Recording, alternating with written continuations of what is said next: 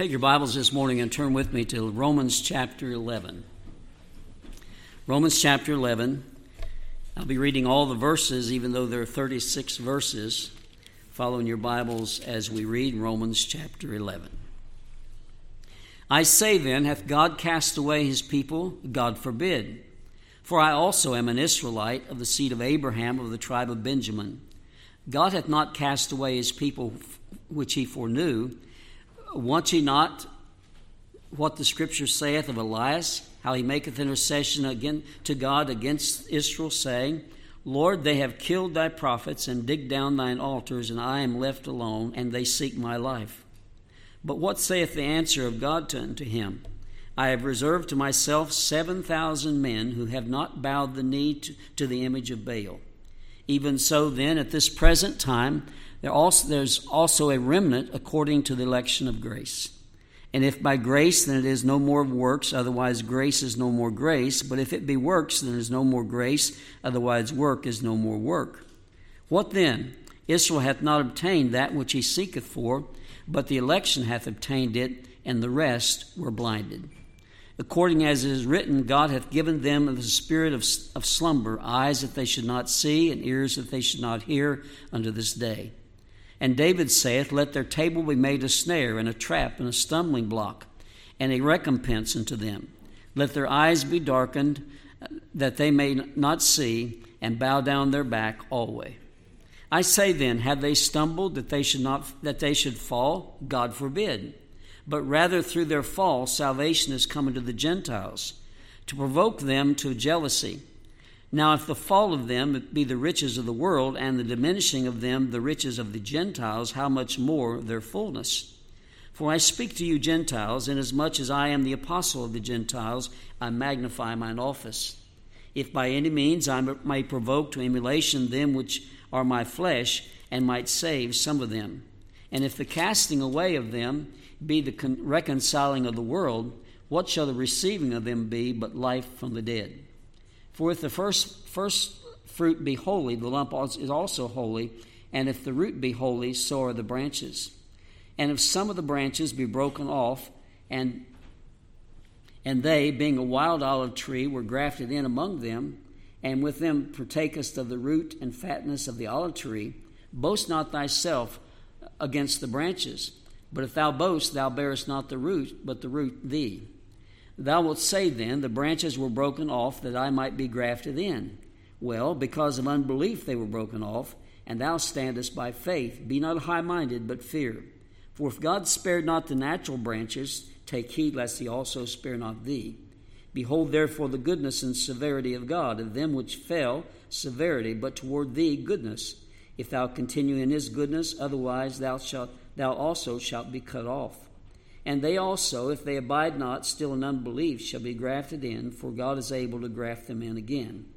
If thou wert cut out of the olive tree, which is wild by nature, and wert grafted contrary to nature into the good olive tree, how much more shall these which be the natural branches be grafted into their own olive tree?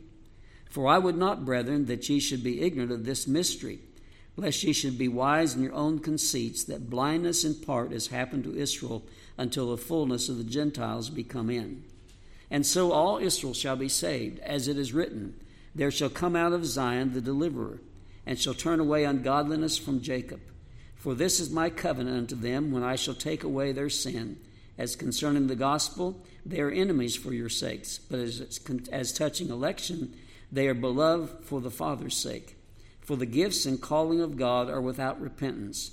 For as ye in times past have not believed God, yet have now obtained mercy through their unbelief, even so have these now not believed, that through your mercy they also may obtain mercy. For God hath concluded them all in unbelief, that he might have mercy on all. O the depth of the riches, both of the wisdom and the knowledge of God! How unsearchable are his judgments, and his ways past finding out. For who hath known the mind of the Lord? Who hath been his counselor? Or who hath first given to him, and it shall be recompense unto him again? For of him, and through him, and to him are all things, to whom be glory forever. Amen. Let's pray. Father, we thank you today that you've given us the Scripture. It answers the question concerning Israel. And I pray that we might believe what you say and understand, Lord, that you do have a future for the children of Israel. But we thank you, Lord, that we have a part of the blessings. Jesus himself came to this earth as a Jew, and he was born and died for us. And he rose again for us from the grave, and he's living today. We thank you so much for that. I pray, Lord, that we might understand that without Jesus, we have no hope. And so I pray if there's anybody here that doesn't know Christ as Savior, that today they will trust you before it's too late. Give enablement to bring this message, and we'll thank you for what you do. In Jesus' name, amen. Many in Christianity today do not believe that there is a future for Israel. In fact, I believe we could say that most mainline Christian denominations do not believe that God will restore Israel to a place of blessing and fulfill his promises to them. They do not believe in a national conversion of Israel in the future, nor a 1,000-year reign of Christ as King of Kings and Lord of Lords.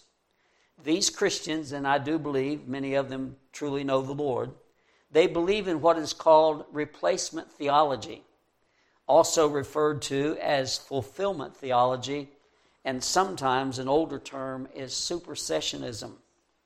They believe the church has replaced Israel, or that the church is Israel, or Israel is the church. Therefore, they say that all God's promises to Israel are fulfilled in the church. Many of these are what we call amillennialists. An amillennialist is a person who does not believe in the millennial reign of Christ on this earth. Is the prefix, which that says no millennium. So they're amillennialists. And they don't believe that Jesus will rule and reign physically on this earth for 1,000 years. They also do not believe in the rapture. And I would say that most mainline churches, not counting the Baptists, most Baptists believe in a rapture and a 1,000-year reign of Christ, but most of them don't. I think you could list in that Presbyterians and Methodists and others and Catholics, and a lot of them do not believe in a literal reign of Christ, and they do not believe in the rapture. But the 11th chapter of Romans teaches clearly that God has guaranteed a future for Israel. The first verse begins with the question, has God cast away his people? This was an appropriate question because Paul has painted a sad picture for Israel in chapters 9 and 10. You see, he reminded us in chapters 9 and 10 that Israel had not attained to the law of righteousness, chapter 9, verse 31. And verse 32 and 3, he said that they had stumbled at the stumbling stone, and that's Jesus, and who became to them a rock of offense. Chapter 10, verse 3, he says they had not submitted themselves unto the righteousness of God. And chapter 10, verse 21, it says they have been a disobedient and a gainsaying people. In fact, they got angry and jealous when they found out that Gentiles were accepting Christ as their Savior. Therefore, it was only natural for the Romans, to whom Paul was writing this letter, to ask the question, well, then is God through with the Jew? I mean, is there still a purpose or a plan for the Jew? And Paul answers that question by asking, first of all, his own question so he can answer it. And he says, has God cast away his people? And his short version of the answer is, God forbid. In other words, he says, no, by no means. Or today it would be like this, no way has God cast away his people. Then Paul went on to explain his answer. Why is he saying, no, God has not cast away his people? He answers that question, and I found it as I read this passage over and over. There were some words that stuck out, and I made the outline from those words, and all those words begin in R. Very convenient. You know, lots of times we as preachers like to have our message to be alliterated. That means they start with the same letter. The points do. Well, it just so happens in this passage, all these different things are in the passage itself, and they start with R. And so we're going to begin, and I've given you an outline this morning so you can follow, because I think it's important for us to see this, because this is a very important subject. Yes, God does have a future for Israel. And we look at it as we see in this passage. Let's begin by the remnant of Israel. We find this, the Lord speaks of the remnant. He says in verses 1, I say then, if God casts away his people, God forbid. For I also am an Israelite of the seed of Abraham, of the tribe of Benjamin. God hath not cast away his people, which he foreknew. Watch ye not what the Scripture saith of Elias? And he maketh that how he maketh intercession to God against Israel, saying, Lord, they have killed the prophets, dig down thine altars, I am left alone, and they seek my life. But what saith the Scripture of God? What saith the answer of God unto him? I have reserved to myself 7,000 men who have not bowed the knee to Baal. Even so, then, at this present time also, there is a remnant according to the election of grace. So there's the word remnant. The word remnant means a small remaining number of people. So out of a whole bunch of people, there's a small amount that make up the remnant. And so he's talking about the remnant. He says it's according to the election of grace, which is also mentioned in chapter 9. Now this fact that he has a remnant is proven by Paul in his argument here by men of God. And he mentions three. First of all, himself. Look at verse 1. He says, God forbid, for I also am an Israelite of the seed of Abraham of the tribe of Benjamin. In other words, I'm an Israelite. God hasn't cast me off. And so, no, God hasn't. And then he mentions another person, and that's Elijah. And he says Elijah was praying to God against Israel. I noticed that he was praying against Israel. In other words, he was complaining to the Lord about Israel, and he said, of all these Israelites, I'm the only one left. I'm the only one that hasn't bowed the knee to Baal. And God corrected him and said, no, Elijah, that's not true. I've reserved 7,000 who have not bowed the knee to Baal. That means out of all the Israelites, Elijah, I have a remnant. You and 7,000 at least that have not bowed the knee, so I have a remnant. So he proves it by Elijah. He also proves it by present-day believers. Look at verse 5. At this present time there is a remnant. Now Paul is writing and he says at this present time, while Paul is living, he said there's a remnant. We go back to the beginning in the book of Acts after Jesus rose from the grave and ascended up into heaven. The Bible says the disciples got together in Acts chapter 1, verse 15, and it says the number of them was 120. So out of all the Israelites, there was 120. There was the remnant. That remnant increased because Peter preached the message on the day of Pentecost, and the Bible says in Acts chapter 2, verse 41, that 3,000 souls were added to the church. 3,000 souls were saved. So out of all the Israelites, and probably millions at that time, there were 3,000 plus the 120 that were saved. And then later in chapter 4, he says that there were 5,000 men added. So that means 8,120 at the very beginning. So God had a remnant. Now, out of all of Israel, it was a small remnant, but God had a remnant. So he proved it by the men of God he mentions. Also, he promised it by his method. How is God going to have a remnant? Well, it's by grace. God's method is grace.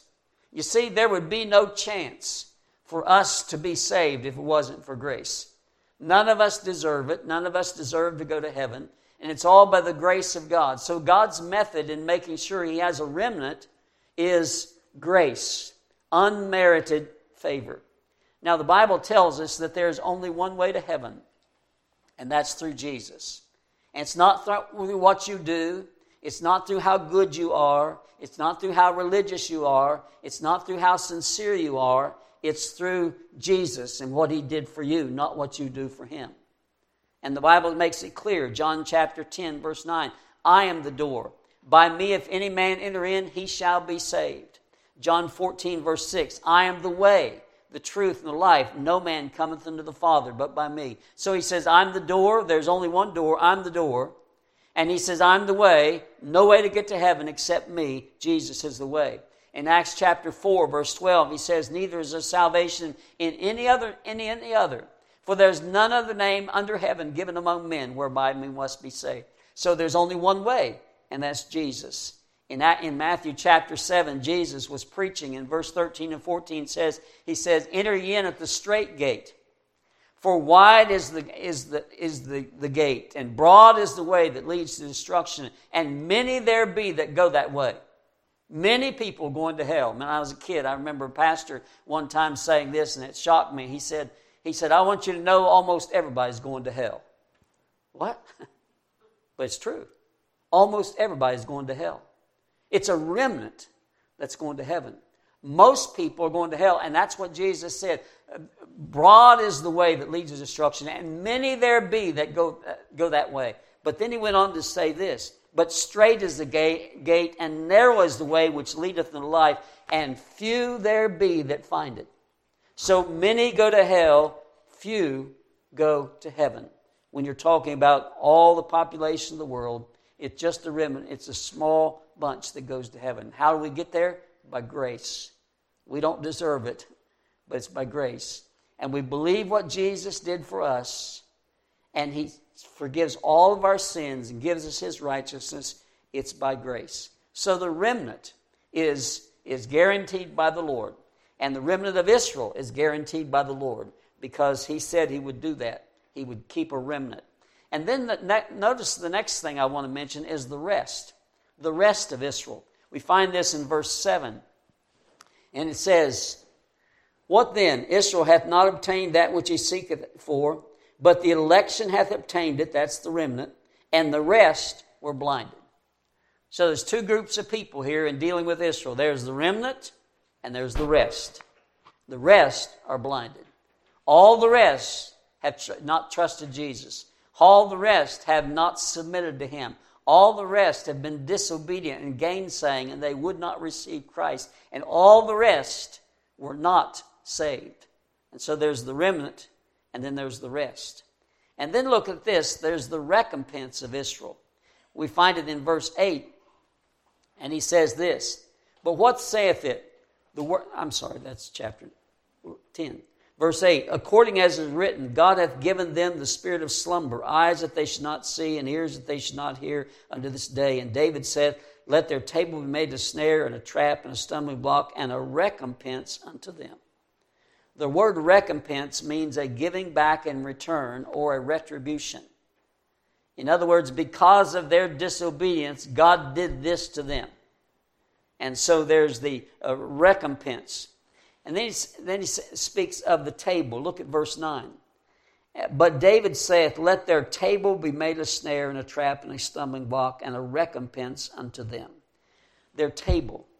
The table, I think, speaks of their privileges as the children of God, as the children of Israel, who were God's people. It was their privilege to sit at the table with the Lord. The Bible mentions the table in the Old Testament. It mentions that the Lord would allow them to eat in his presence. And I believe it pictured communion with him. Many times the sacrifices would come in, and those sacrifices were for the priests to eat. And so they would do the sacrifice, but the meat itself they would reserve, and that would be saved for the priest to eat, because they didn't have an inheritance, and the Lord used that way to feed them and their families, and the priest ate the meat. But there were times, like the peace offerings and other special feast days, where the children of Israel participated in that, and they would offer it to the Lord, and then they would eat it.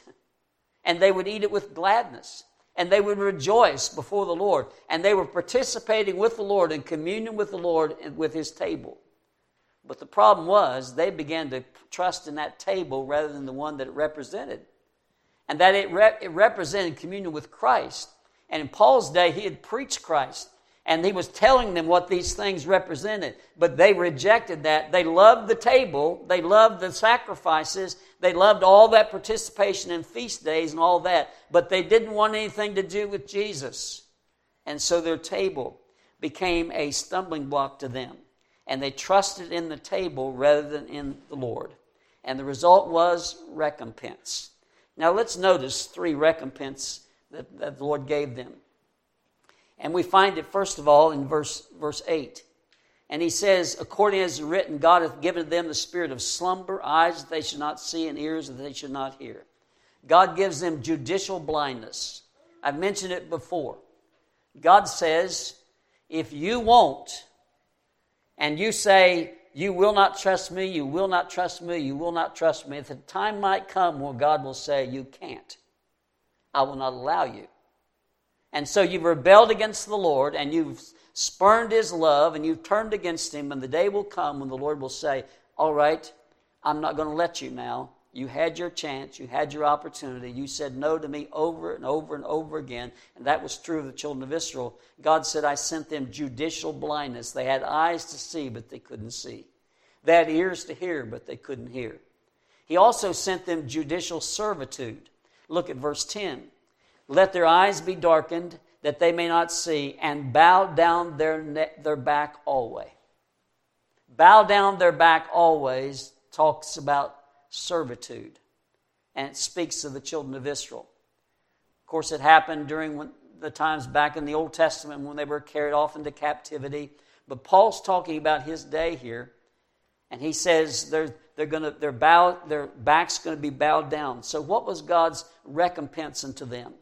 It was the judicial servitude, and we find it in their history.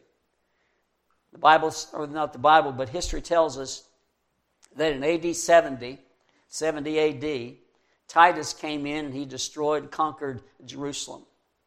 And so he was bringing the Israelites under servitude. They had been under the Roman government, but it came even more. They destroyed their city. And many of those that were in that city escaped, or some of them you might say, and they went to a place called Masada. And Masada was a high fortress, and my wife and I have been there. And the time we were there, we went up to that top of that hill. And what those people did, not when we were there, but what they did back in those days, they fled to Masada. And when they got to Masada, the Romans couldn't get to them. But the Romans persisted, and they built a mound or a ramp up to the top of that hill, to that city, so they could reach to them. And what they did, they used Jewish servants to build the ramp. So the Jews at the top wouldn't kill the people who were building the ramp because they were their own people.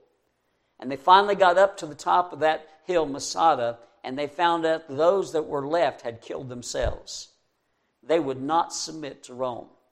But it was showing that they were under servitude, and that has continued.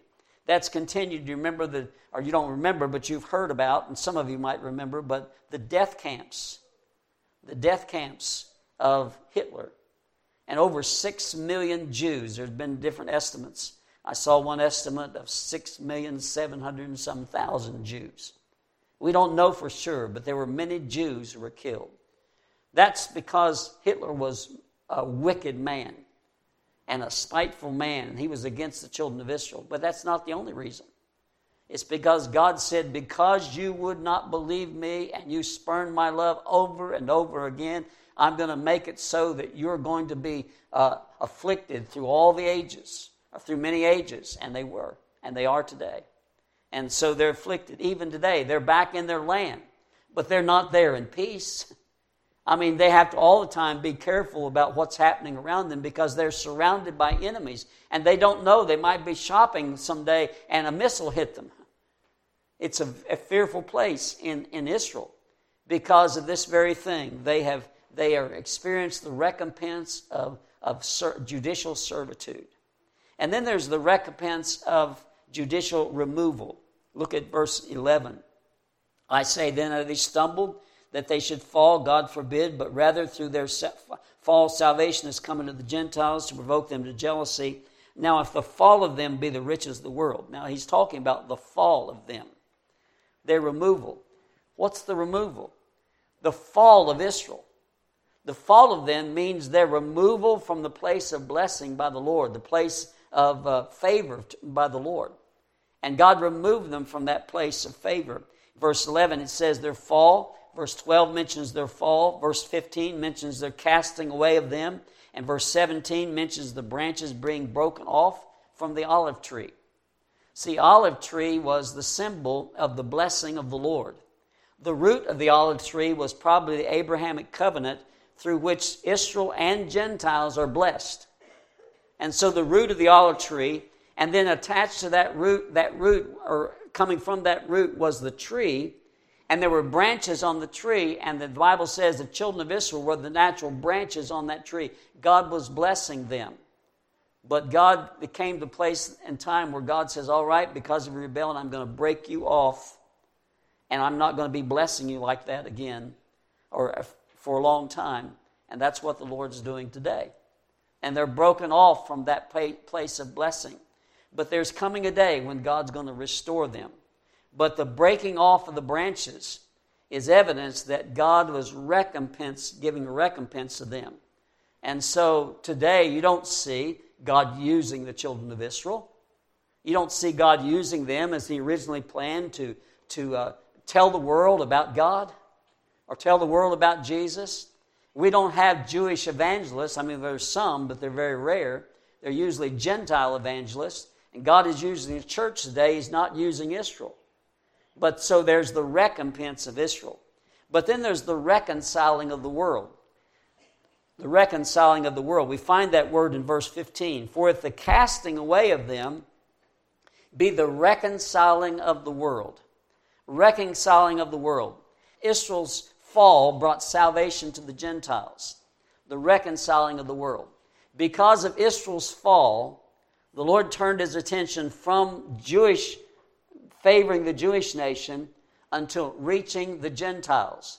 And Paul became an apostle to the Gentiles.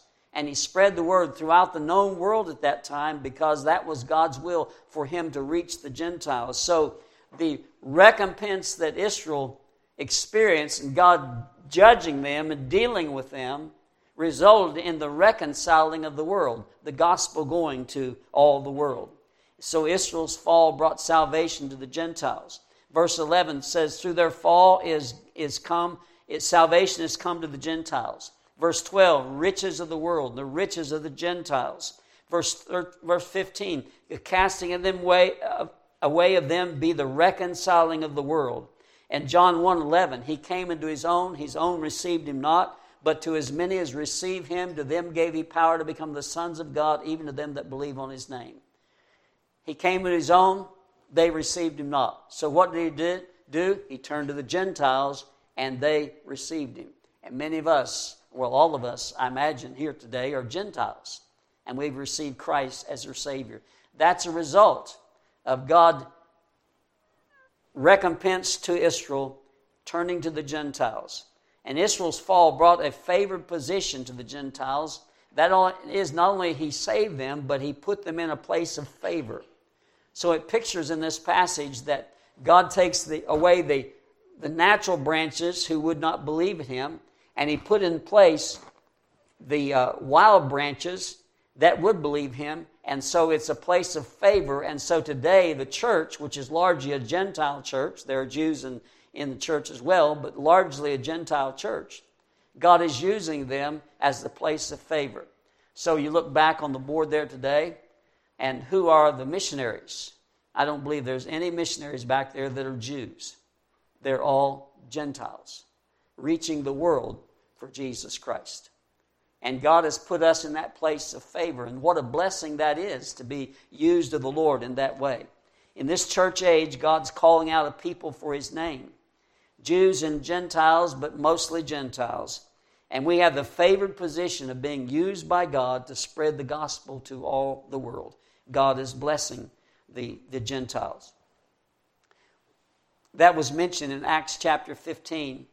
And Peter was preaching. He said, God did visit the Gentiles to take out of them a people for His name. That's what the Lord's doing today. God is visiting the Gentiles to take out a people for His name. And so Israel's fall brought a favored position for the Gentiles. But then next to the last point is the receiving of Israel. Look at verse 15 again. The 2 points are found there. Reconciling of the world, what shall the receiving of them be but life from the dead? There is coming a day when God's going to receive Israel back into that place of favor. Israel will be received by God. They will be accepted by Him in that favored position. Verse 15 says, receiving them be but life from the dead. Israel will be grafted back into a place of favor in that olive tree. So God's taken out the natural branches, put in the unnatural branches, the wild olive, and put it in and blessed us as Gentiles. But the day will come when God will graft back in the children of Israel to that place of favor, and He will use them. And that day is coming. That day is coming where Israel in the millennial kingdom will be, you might say this term, but probably not a good term, top dog. Favored nation status. By who? By the king. Who's the king? Jesus. Jesus will have a favored nation status, and it will be Israel during the millennial reign of Christ. So all through these ages, the world has been against Israel, down on Israel, and a place like the United States, who sort of stands alone in ways as their support for Israel, and no one supports them like we do, and yet that is changing. But the Lord says the day will come when God will graft them back in. They'll have a very favored position, and God will use them in a great way. Turn with me in your Bibles to the book of Zechariah, and it explains this. Zechariah chapter 12.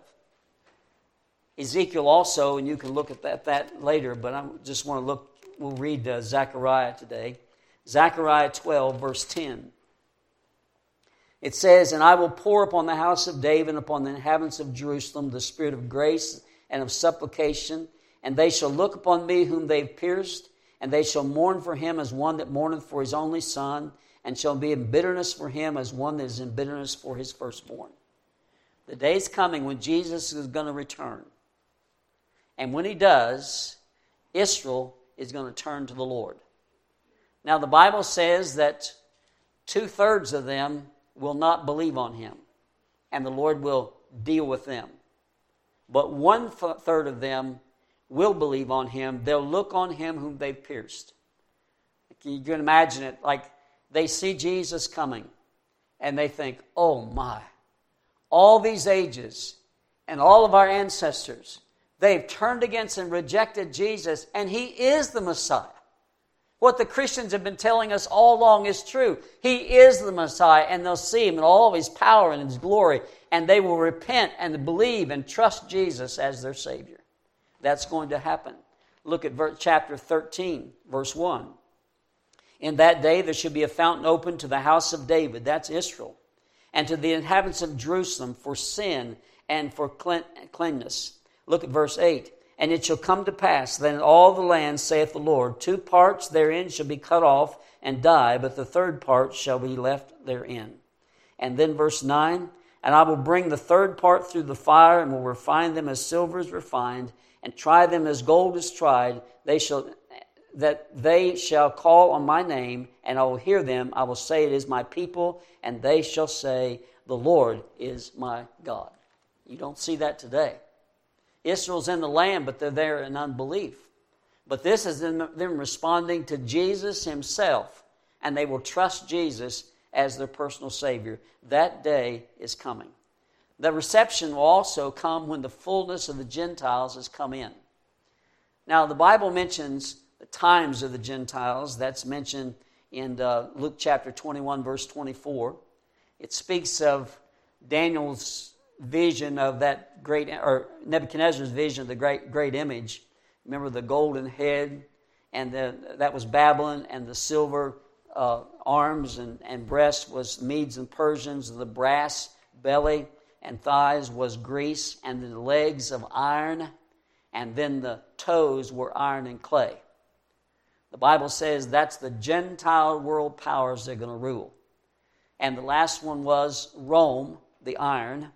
And then there'll be the revived Roman Empire during the tribulation period, which will be the iron toes mixed with clay. That's going to be the Antichrist and his government. But you remember what happens in that passage? A great stone cut out of the mountains without hand will come down and hit the foot of that image, and it'll all disintegrate. It'll all be killed. And that stone will grow to fill the whole earth. And that stone is Jesus. Jesus will conquer the Gentiles. The times of the Gentiles will be destroyed.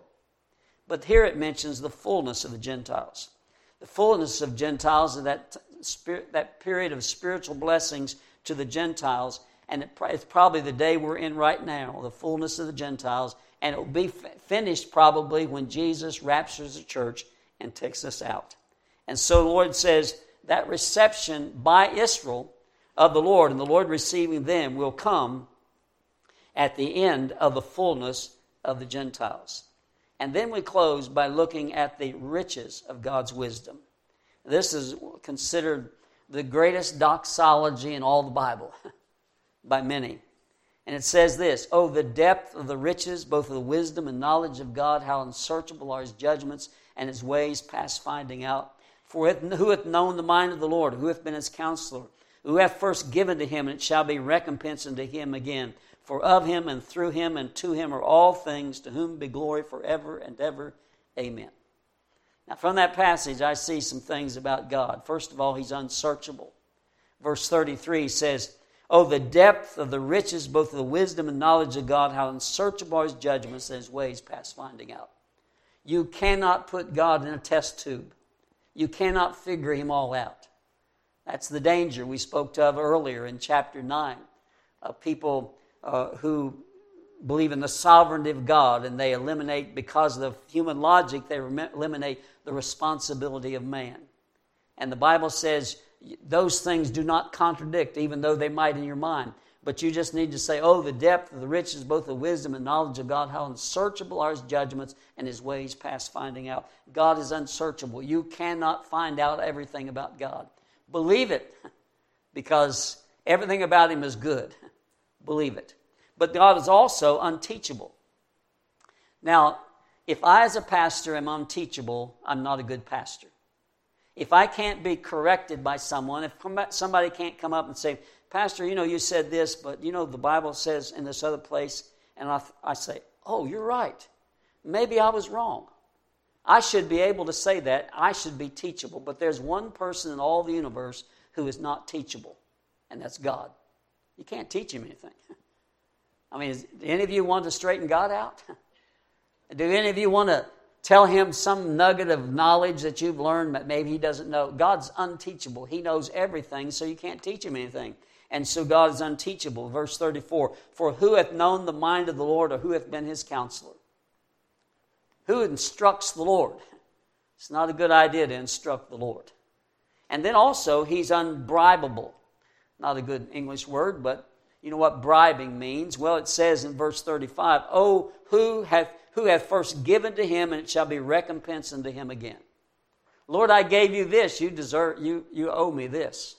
No, you can't bribe God.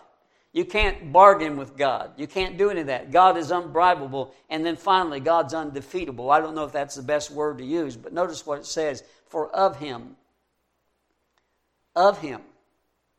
that's the source, are all things. All things come from God. All things, everything in the universe comes from God. All of your abilities come from the Lord. I have another eye appointment I have one Monday, but I have another surgery coming up. And sometimes in that one, I've had a conversation with the surgeon already. But I want to ask him, I said, "Sir, you operate on the eye.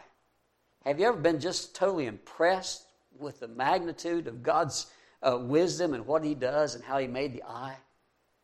A year or so ago, we lost Bob Duvall. How old was Bob? He was 102 years old. You know what he still had? The eyeball that God gave him.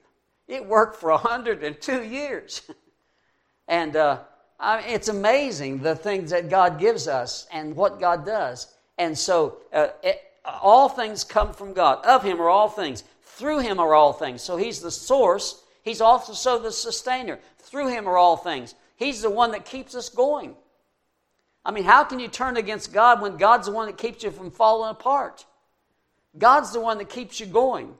God keeps everything. He keeps the universe going. And so he's a great God. And he's undefeatable because he is the source of everything. He's the sustainer of everything. But then notice this. For of him and through him and to him are all things. He's the goal of everything. The goal of everything is to bring honor and glory to God. And so you can say, well, if everything came from him and he keeps everything going and he's the goal of everything, then you surely can't defeat him. Nobody's going to win over the Lord. And so he's undefeatable. And so this passage, which deals with things that sometimes are hard to understand, Paul ends by saying, oh, the depth of the riches, both the wisdom and the knowledge of God, how unsearchable are his judgments and his ways past finding out. And ends by saying he deserves all the glory and all the praise. Yes, I believe that Israel has a future with the Lord, and he's going to make sure that happens to them. They're going to receive the blessings that God had promised them in the millennial reign of Christ. The question is, are we going to receive God's blessings? There's only one way, and that's through Jesus Christ. God's not through with Israel. The Bible says it's so. The day will come he'll once again bless them, don't you know? He'll gather them from all the lands where they are scattered now and bring them to their promised land. The Bible tells us how. And once they're gathered by the Lord, whose offer they declined, 2/3 will die, 1/3 survive. As silver, they'll be refined. They'll trust the one who died for them. He'll call them his people, fulfill in them his promises, and prove that he is faithful. Let's pray. Father, thank you today for reminding us of this wonderful truth that you're not through with Israel. You have a purpose and a plan, and you will fulfill that.